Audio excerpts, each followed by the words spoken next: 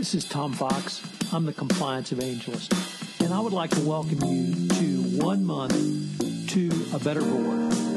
In this month of February 2017, I'm going to go through and do a series of podcasts talking about making your board more effective. I'm going to start out with the legal requirements that a board has around compliance, move into why a board needs a compliance committee and compliance expertise at the board. I'm going to talk about how the CCO should report to the board and questions that a board compliance committee should ask of a CCO. We're going to take a look at some government guidance and business experience around compliance in the board. We're going to talk about some board failures. We're going to talk about how boards do investigations. We're going to look at boards and internal controls. I'm going to end with a series of specific questions that a board should ask of its chief compliance officer. And on my final day, I will detail 20 questions that every board should ask of its chief compliance officer. Each day, I will give you a short 10-minute or so podcast with 3 key takeaways for that day, and I will accompany each podcast with text that you can use. The 20 questions that I referenced will be provided on the final day of February. This is Tom Fox. Thank you very much for joining me on this journey to 1 month to a more effective board. Day 12, compliance metrics for a board of directors. What are the metrics for a board of directors around compliance? Former Assistant Attorney General Leslie Caldwell laid out some of these that the Justice Department would consider in a review of compliance programs. They included, does the institution ensure that its board of directors and senior managers provide strong, explicit, and visible support for corporate compliance programs? Another question, does U.S. senior management maintain a material role in implementing and maintaining a company's overall compliance framework? And I would add to that, does the board of directors? These requirements move beyond simply having the correct tone at the top, which every board should articulate. There's a substantive role in the doing of compliance going forward. One of my concerns is this sets up board members for prosecution under the FCPA in the new era of the Yates Memo, where companies are required to investigate and turn over individuals to the Justice Department for prosecution if they want to receive any credit for cooperation. Of course, the Yates Memo also articulated the DOJ's previously stated intention to more aggressively prosecute individuals. This was certainly drawn forward in the FCPA pilot program. So what's the board role, or how can you determine specific metrics for a board? So you begin with 2 questions. First, does the board of directors exercise independent judgment of a company's compliance program? Second, is the board of directors provided information sufficient to enable the exercise of that independent judgment? Boards should take a more active role in overseeing the management of risk within a company. Now, this includes having an FCPA compliance program in place and actively overseeing that function. This means if a company's business plan includes a high-risk proposition, there should be additional oversight. In other words, there is an affirmative duty to ask tough questions. We talked a little bit earlier on day 9 about having a grain of sand in your shoe, and this of senior management. So this certainly has this insight.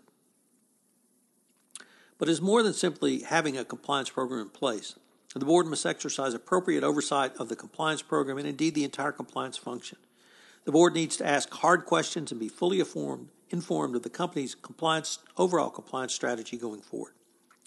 Some of the areas for hard questions include the corporate compliance program and code of conduct. Is there an overall corporate governance document which will inform the company, its employees, stakeholders, and third parties of the conduct the company expects from an employee translated into appropriate local languages?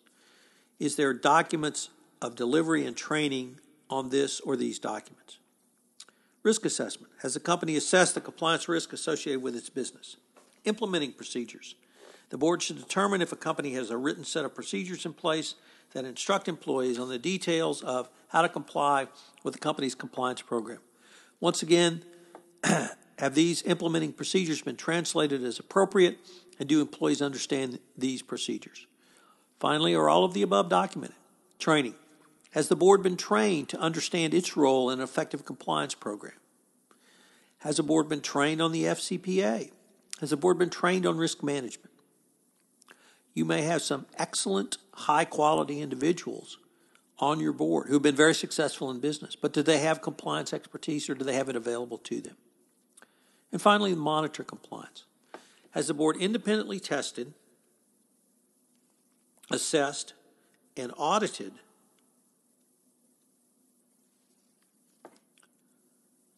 to determine if its compliance policies and procedures are a living, breathing program and not just a paper tiger?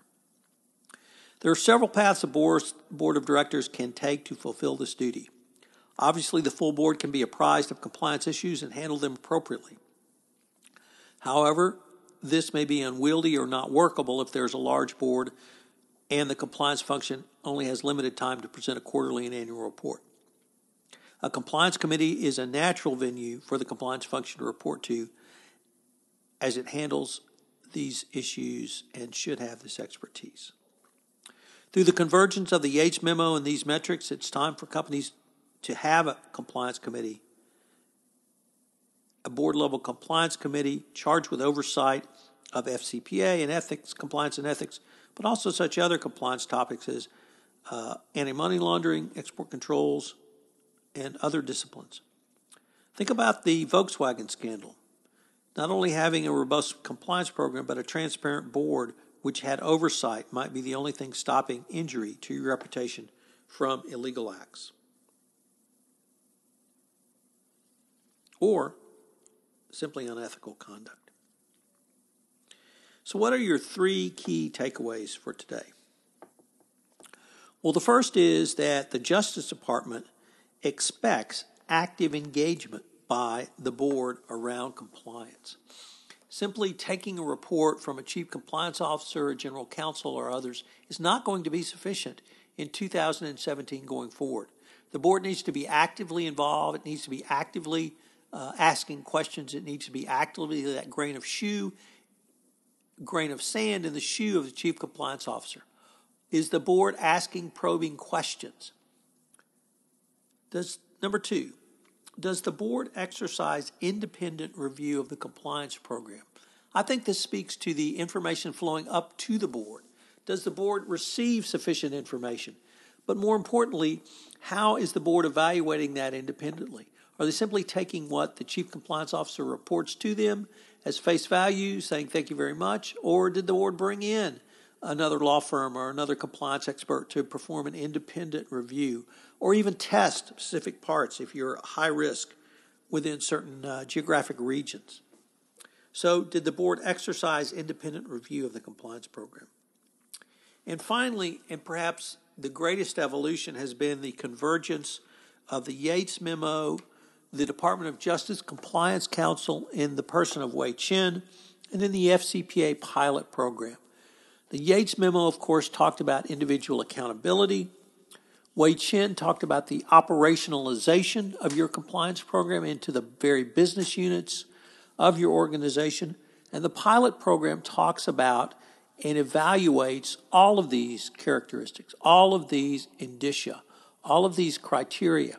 So as part of Wei Chin's charge under the pilot program, she takes a retrospective look back as to where your company was at the time when the incidents in question leading to the potential violations occurred.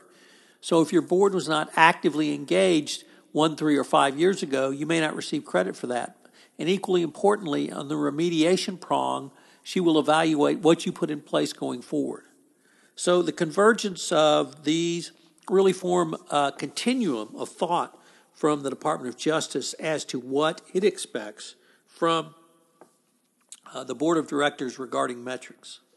Of course, if you have ever heard me speak before on live, podcast, webinar, or other, you know that the three most important things in FCPA compliance are the following: document, document, document. Well, if you have metrics and you meet those metrics, but you haven't documented that meeting of those metrics, you really have nothing to show a regulator when they come knocking. So it is absolutely critical that you document any metrics that a board of directors does fulfill. This is Tom Fox. Thank you very much for listening to Day 12, and I hope you'll join me tomorrow for Day 13 of 1 month to a better board. This is Tom Fox. Thank you for joining for today's episode of 30 Days to a Better Board. This series is based on my seminal work, Doing Compliance, Design, Create, and Implement an Effective Compliance Program. It's available from Compliance Week, and you can check it out on their website, complianceweek.com. I hope you will join me tomorrow for another episode.